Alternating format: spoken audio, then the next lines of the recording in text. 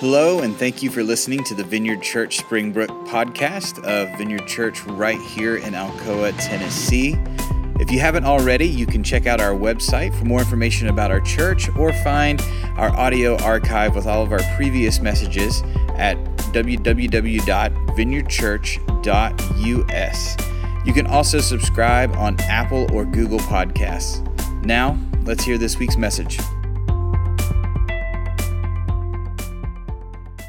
But hey, we're going to jump into our reading from the day. It's John chapter 10, verses 22 through 38. If you want to follow along, it's going to be on the screen. In verse 22, it says, "It was now winter, and Jesus was in Jerusalem at the time of Hanukkah, the festival of dedication. He was in the temple, walking through the section known as Solomon's Colonnade. The people surrounded him and asked, 'How long are you going to keep us in suspense? If you are the Messiah, tell us plainly.' Jesus replied, 'I have already told you, and you don't believe me. The proof is the work I do in my Father's name. But you don't believe me because you are not my sheep. My sheep listen to my voice. I know them, and they follow me.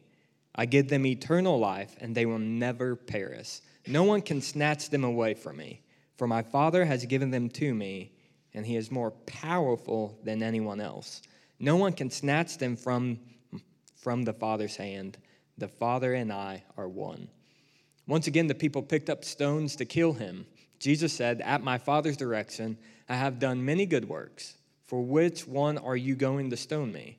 They replied, 'We're stoning you not for any good work, but for blasphemy.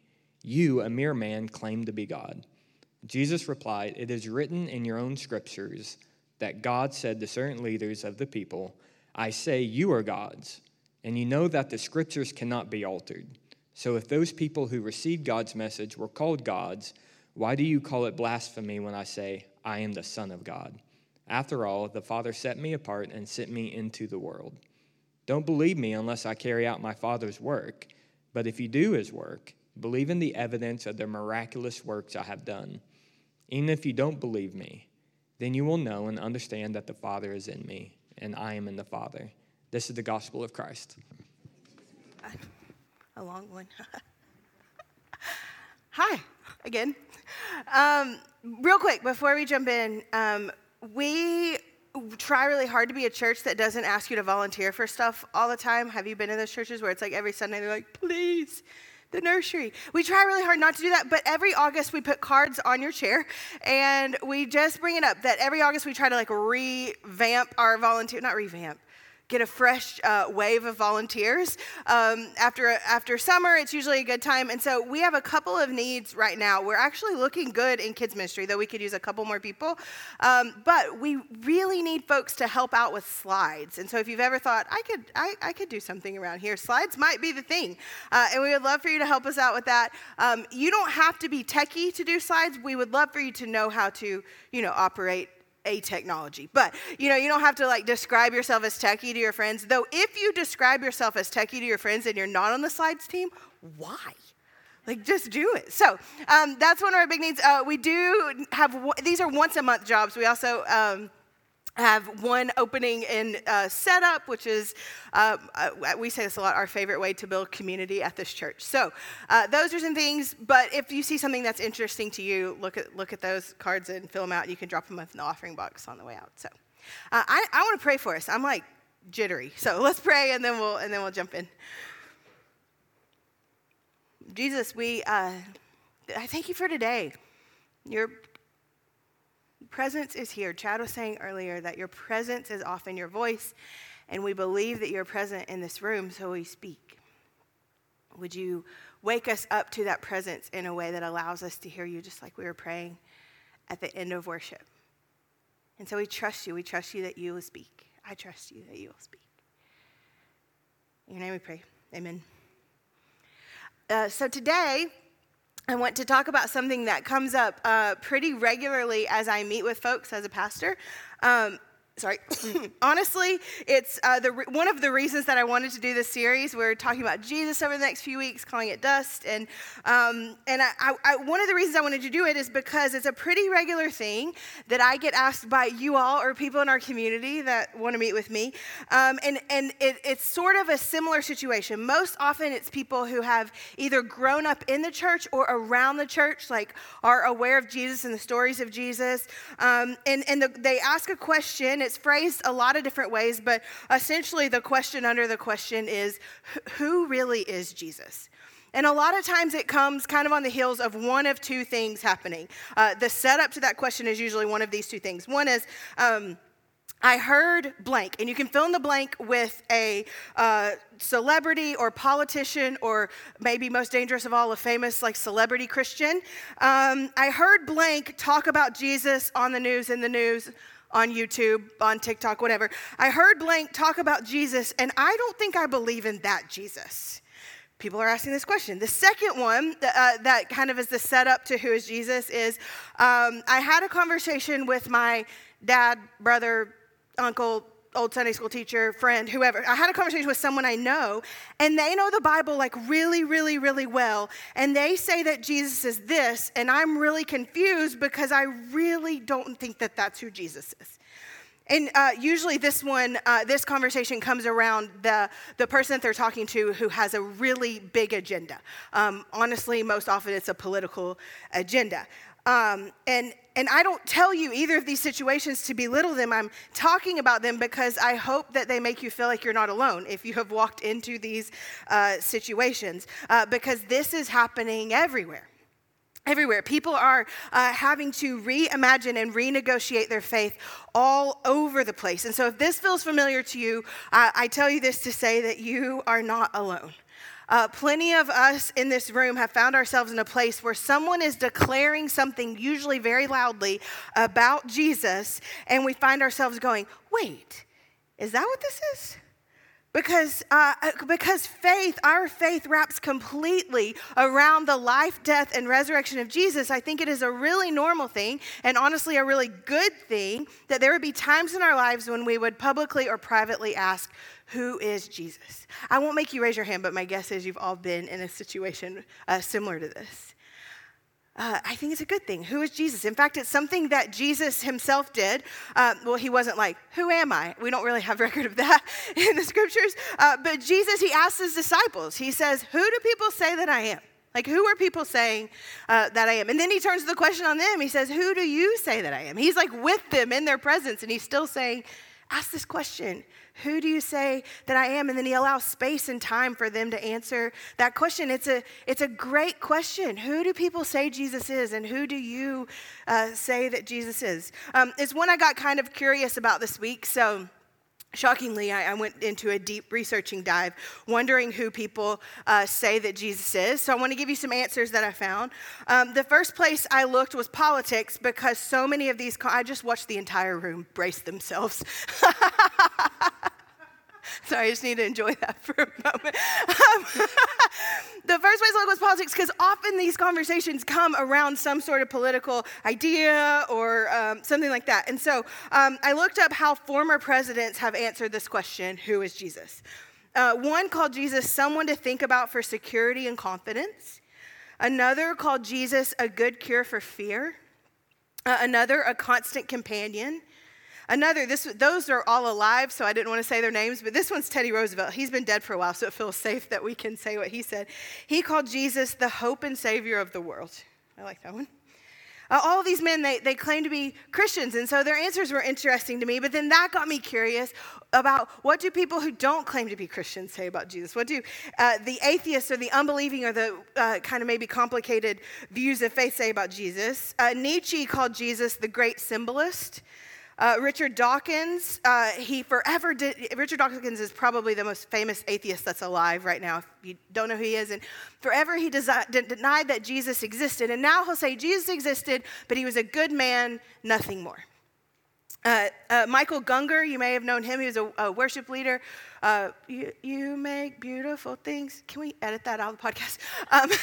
You know that song? He wrote that song. But he's had this really, honestly, public and vulnerable. He's been really public and vulnerable about his deconstruction of his faith and the evolution of his faith. And this is how he answers the question. He says, Jesus was Christ. And then he goes on.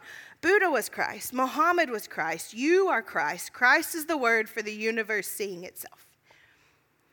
After some atheists, I was like, that's what they think. And then I was like, ooh, what do the artists think? I think this is a really good question for artists. If you're an artist in the room, this is a good question for. It's one I would argue that I think every artist is kind of answering. Here's what the artists say. Van Gogh called Jesus an artist greater than all other artists. That's saying something from arguably one of the greats of all time. Anne Lamott, she's a writer's writer, if you know her. She's a wild woman. She talks about how Jesus is the least embarrassing part of being a Christian. Actually, I think her exact quote is, Christianity is mortifying except for the Jesus part. I like that one. My favorite poet, Mary Oliver, calls him tender, luminous, and demanding. I love this one. In 1980, the Washington Post interviewed Bob Dylan on his conversion experience. Bob Dylan became a Christian in the late 70s, actually through the work of a Vineyard Church, which is kind of cool. But they are interviewing him. They said, do you really think that Jesus is real? And he was like, yeah, I think he's real. And they were like, why? Why do this? Why convert and then tell everybody about it? Make these albums. He made a couple of gospel albums out of it. And this was his answer. He said, I don't know. Jesus was someone who wasn't going to come in my life and make it miserable. I was like, who is Jesus? I don't know. He's not going to make my life worse. So why not? Preachers have their own answers. Bill Johnson, a charismatic, calls Jesus perfect theology. Tim Keller, a Presbyterian, calls Jesus the true and better of every character and establishment throughout the Old Testament. Rowan Williams, who was the former Archbishop of the Anglican Church, he calls Jesus the ground of all hope. Martin Luther King Jr., a Baptist, he says Jesus is the very God of very God. Brian Zahnd, who, if you know him, cannot be held by any denomination, he says Jesus is what God has to say. Want to know and deal with the God of the Old Testament? Look at Jesus. He's what God has to say. Also, I kind of want to pause because I just put all those preachers in a clump, and they've never been clumped together before. So if you know who they are, you're like, I don't think they fit. Anyway, the scriptures themselves answer this question. They're full of clues as to who Jesus is. Peter calls Jesus, when Jesus says, who do you say that I am? Peter says, you are the Christ, Son of the living God. Paul calls him, kind of like Brian Zahn's, the visible expression of the invisible God. Here's why I read all of these things. Because the question, who is Jesus, when it's asked, the answers are wide, and sometimes they're wild and all kinds of brilliant and also incredibly subjective. And if we went around this room and asked this question, and you do not know how badly I want to go around this room and ask every single one of you your answer to this question, I think we'd probably get to a similar place. Your answers would be wide and sometimes wild and occasionally brilliant and very subjective. It's just kind of how it works. So what do we do if the answers of who is Jesus are all over the place? If everybody has different ways of answering this question? I think what I know to do, what I think that we do is I think we turn to the scriptures and we ask the one we're talking about. We ask the one we're talking about. We turn to the scriptures and we turn the question, who is Jesus, back to Jesus. Who does he say that he is? Who does Jesus say that he is? So in our time together today, I want to allow Jesus to do what he's doing in our scripture lesson that Chad just read in John chapter 10, where a crowd comes of people, they come to Jesus and they're asking him the answer to this very question. Quit leaving us in suspense. Who are you? If you're the Messiah, tell us that you're the Messiah. Who are you? In the Gospel of John, in his book, where our text came from today, this is the theme of John's whole book. The theme of John's book is completely centered around allowing Jesus to say for himself who he is. All of the gospel writers, they have their own flavors and their own approaches. Luke, he writes like a journalist. He's the fact checker, the timeline maker. Mark, he tells the stories of Peter, so it sounds like a guy sitting around a campfire telling a story. Matthew, he's a literary genius full of layers and figurative language. But John, he writes like a poet or a songwriter that's like on a mission. If Luke is Pulitzer and Mark is like Mark Twain and Matthew is Dostoevsky, then I think that John is the Van Morrison of the gospel writers. I don't think he would mind that I said that, maybe. He has this one single and relentless mission to, with love and simplicity, declare the deity and the godness of Jesus. Brian Zahnd calls it John's holy obsession. He says, John's holy obsession is to present to us Jesus as God. John is determined that we perceive the greatest truth in history, that Jesus is God, the eternal Word who was made flesh. John never leaves this theme, but he returns to it over and over. John is relentlessly committed to not just answering the question, who is Jesus, but allowing Jesus to answer the question, who is Jesus? It's what we find in our story today. Jesus standing before that crowd, they're saying, tell us who you are. And he answers, except he gives a really curious answer. He says, my sheep, they know my voice, and they follow me. They know who I am. And then he says this, that second part, it got kind of confusing. But what he's saying is, if you want to know who I am, listen to what I say. But don't just listen to what I say, watch what I do.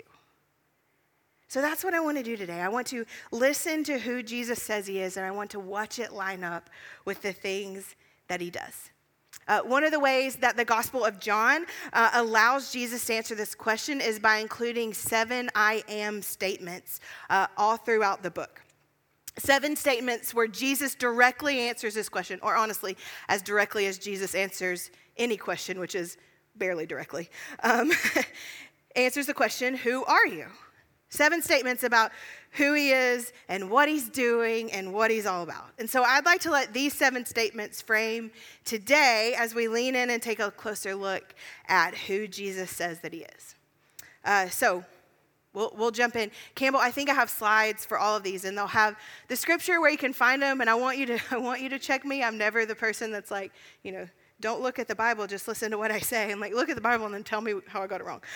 But here's the first one. The first one comes out of John chapter 6. It's Jesus' first I am statement in the book of John. And he says, I am the bread of life. Who am I? I am the bread of life.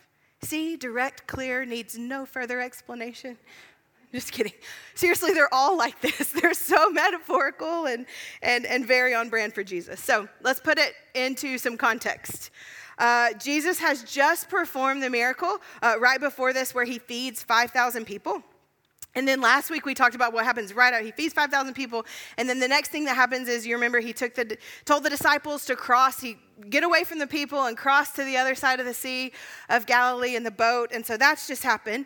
But he left the people on the shore. So the boat's gone. And what the people start to realize is that Jesus is no longer there. But the one boat has gone across the sea and he wasn't on it, but they can't find where he is. And so they're on this search and they're looking for him. And so they cross to the other side of the Sea of Galilee and he's there. And they're like, what? How did you get here?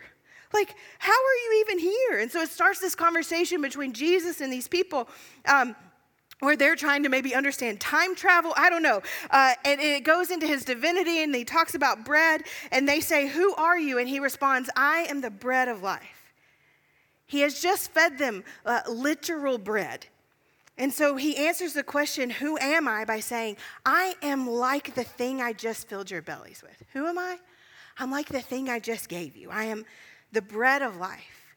I came to fill the empty places in the world, and I came to fill the empty places in you. Where you find yourself hungry and craving things that are useless or destructive, I will sustain you like bread, expanding in your belly, filling you, nourishing you, energizing you. I'm the bread of life. The second I am statement we actually see in 2 places. We see it in John chapter 8 and then again in John chapter 9 where Jesus says this, who am I? I am the light of the world. This is once again Jesus responding to a group of people, but this time they aren't praising him because he just gave them this like magical meal and maybe time traveled. It's the exact opposite. He's standing before a crowd that's just accused him of blasphemy. The Pharisees have just accused him of blasphemy, and his response to a crowd of people demanding answers, they say, "Explain yourself," and he says, "I am the light of the world." And then he shows them by healing a man that was born blind. And in this man, darkness literally becomes light. Don't just believe my words, watch what I do. I am the light of the world. Where there is darkness and confusion, I am the light you can find. As my friend Justin says, he's not just a solar God, but a lunar God as well, who isn't afraid of the dark. I read 2 things this week on this that were so good. The first is that if Jesus is the light of the world, then it means our names will always be known in the dark. I was thinking that as we were singing, His mercy is more. Our names will always be known in the dark. We think that we are known for our spotlight moments, but if Jesus is the light, then no matter how dark the darkness is, our name can be known. The second thing was from a writer I love named Annie Dillard, and she says, "I cannot cause the light. The most I can do is put myself in the path of its beam." If Jesus is the light of the world, then when we find ourselves confused or in the dark, where we're wandering around unable to see what's next or what's clear, we don't have to create the light. We only have to find our way back to the path of its beam. I am the light of the world. That doesn't mean that there will be no darkness in the world or in our lives. It just means there will always be light. Number three comes from the verses just before the text that Chad read for us today in John chapter 10, where Jesus says, depending on your translation, I am the door or I am the gate. This statement comes on the heels of Jesus. He's just healed the blind man, but it makes the religious leaders furious, and they say, you can't be from God because you were working on the Sabbath, and the scripture says that you can't work on the Sabbath, and you're doing that, so you can't be from God. And so Jesus responds and he tells them, you thought that man was blind? You're the blind person. We don't have time to tell the whole story, but it's great. Do not sleep on John chapter 9. It is hilarious. And then he says, you are blind and I am the door. It's like, what? In one way, it's a response to the angry religious leaders. He's saying to them, if you think that you can sneak into God's field without me, I'm the door, man. You can't get in without me. And at the same time, it's not just a warning for the religious leaders who are against Jesus. It's also a promise about who he is. He says, I am the gate for all of the sheep. I'm the gate for the good pasture. My friend and Monday morning pastor Adam Russell says that this I am statement is a declaration against exclusion and abandonment.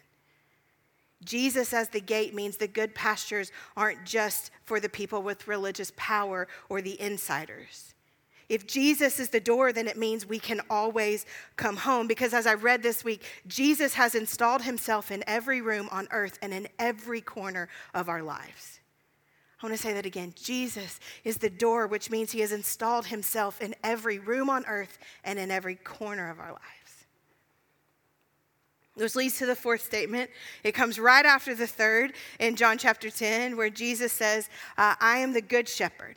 I'm not just the gate to the good pastures, I'm the shepherd of them too.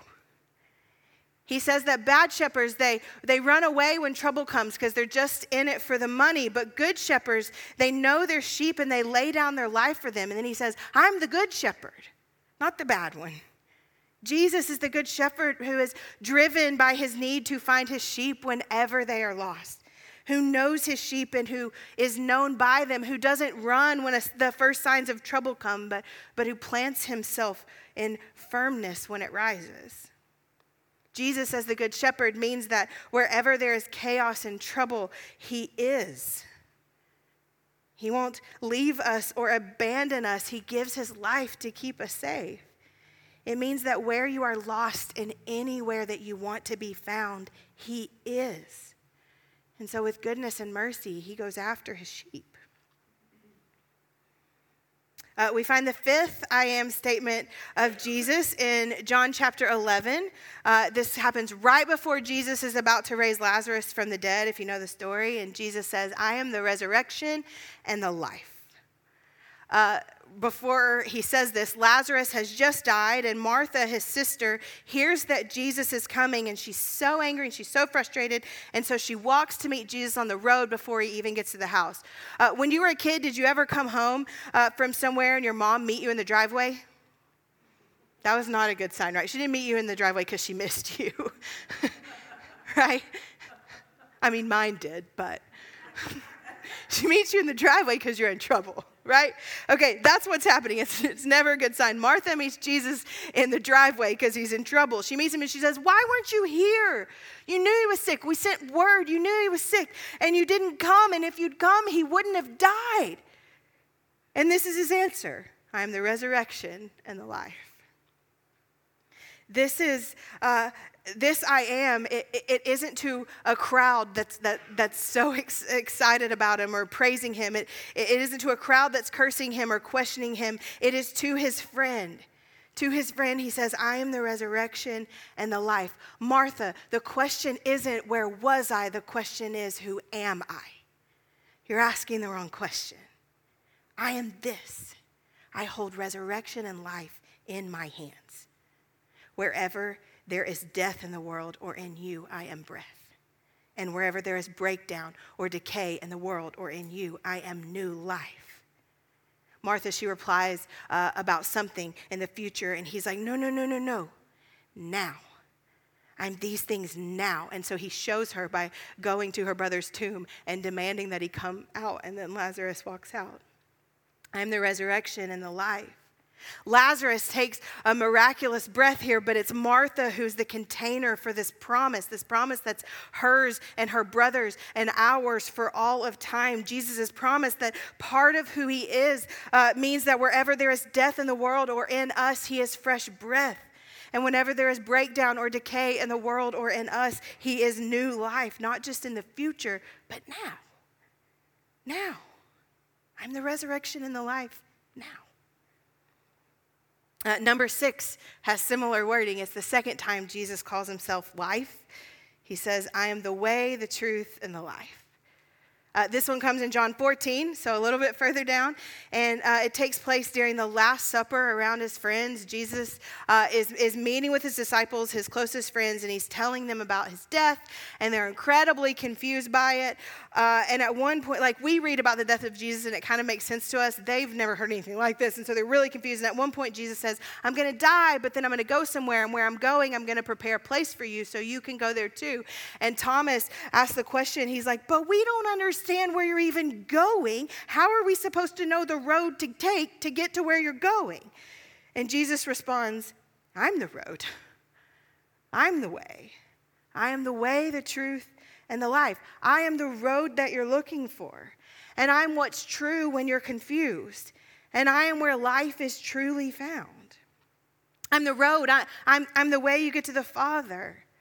And also, I'm true. What I've been living has been the truth. You've seen me feed the hungry and heal the sick and cast out devils. And you've seen me dismantle esoteric and insider religion. And you've seen me stand against power that comes at the cost of people. And you've seen me touch and speak and listen to the underserved and the unimpressive.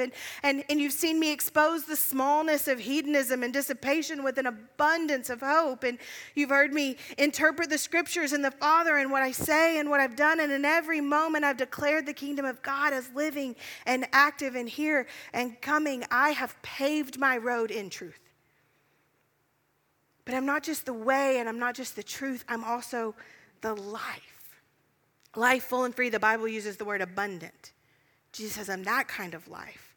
Not life at the expense of truth, but life abundantly full of it. Side note, I probably could have done this with every single one, but if you find yourself talking to someone about Jesus in the Bible, and every time you talk to them about Jesus in the Bible, they are super angry about it, man, that doesn't sound like abundant life to me. And so one of the clues that maybe someone is like railing at Jesus, maybe a good way to spot someone that is maybe not worth listening to you or basing your theology on, is someone who's angry all the time because they're grabbing so hard at truth that they forgot about life. So Jesus, he claims to not just offer these things, but to be these things. I have and am the road. I have and am the truth, but also I have and am the life. Frederick Buechner, who I don't know personally, but has been like this precious spiritual father to me, and he passed away this week, and it's rare that I go a week without quoting him, but I really have to quote him this week. He says this, he says, Jesus didn't say that any particular ethic or doctrine or religion was the way, the truth, and the life. He said he was. I love that.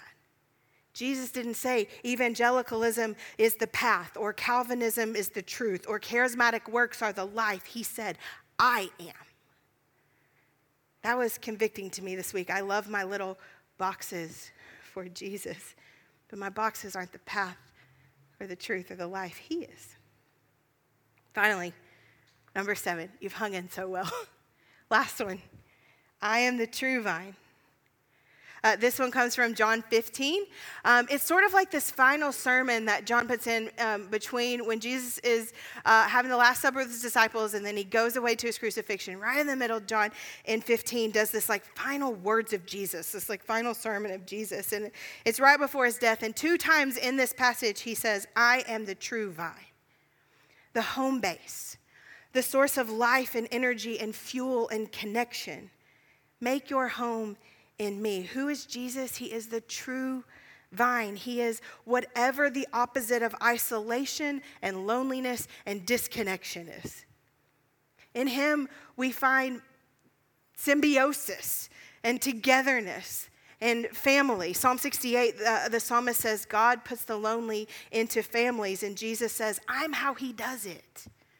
I'm how he does it. I'm the vine. I'm the connection point between you and the Father and you and each other. You know the phrase, how we invite Jesus into our hearts? It's a great phrase, and we should do that. But in this moment, I believe that we have Jesus inviting us into his heart, where he welcomes us in connection, and he sustains us, and he fills us, and he grows us, and then he bears us so that we can bear the kingdom of God all over the world. How does Jesus answer the question, who are you? He says, I'm the bread of life. I'm the light of the world. I'm the door. I'm the good shepherd. I'm the resurrection and the life, the way, the truth, and the life twice.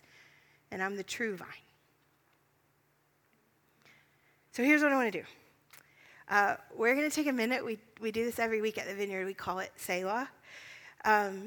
And I want to sit in these things. I'm going to pray through them, and we're going to kind of sit, and then we'll sit silently.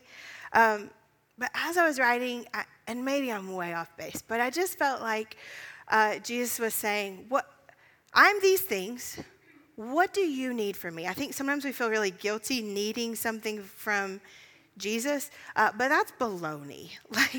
That's baloney. The whole I am statements disprove that. Like, he's saying, I am bread, I am light, I am life, I am resurrection. I'm these things because you need something, right? So it's okay for us to need something from Jesus. And so what I want to do is I just want to pray through these, and we'll sit together in prayer, and then we're just going to trust the Holy Spirit that he'll highlight something in you.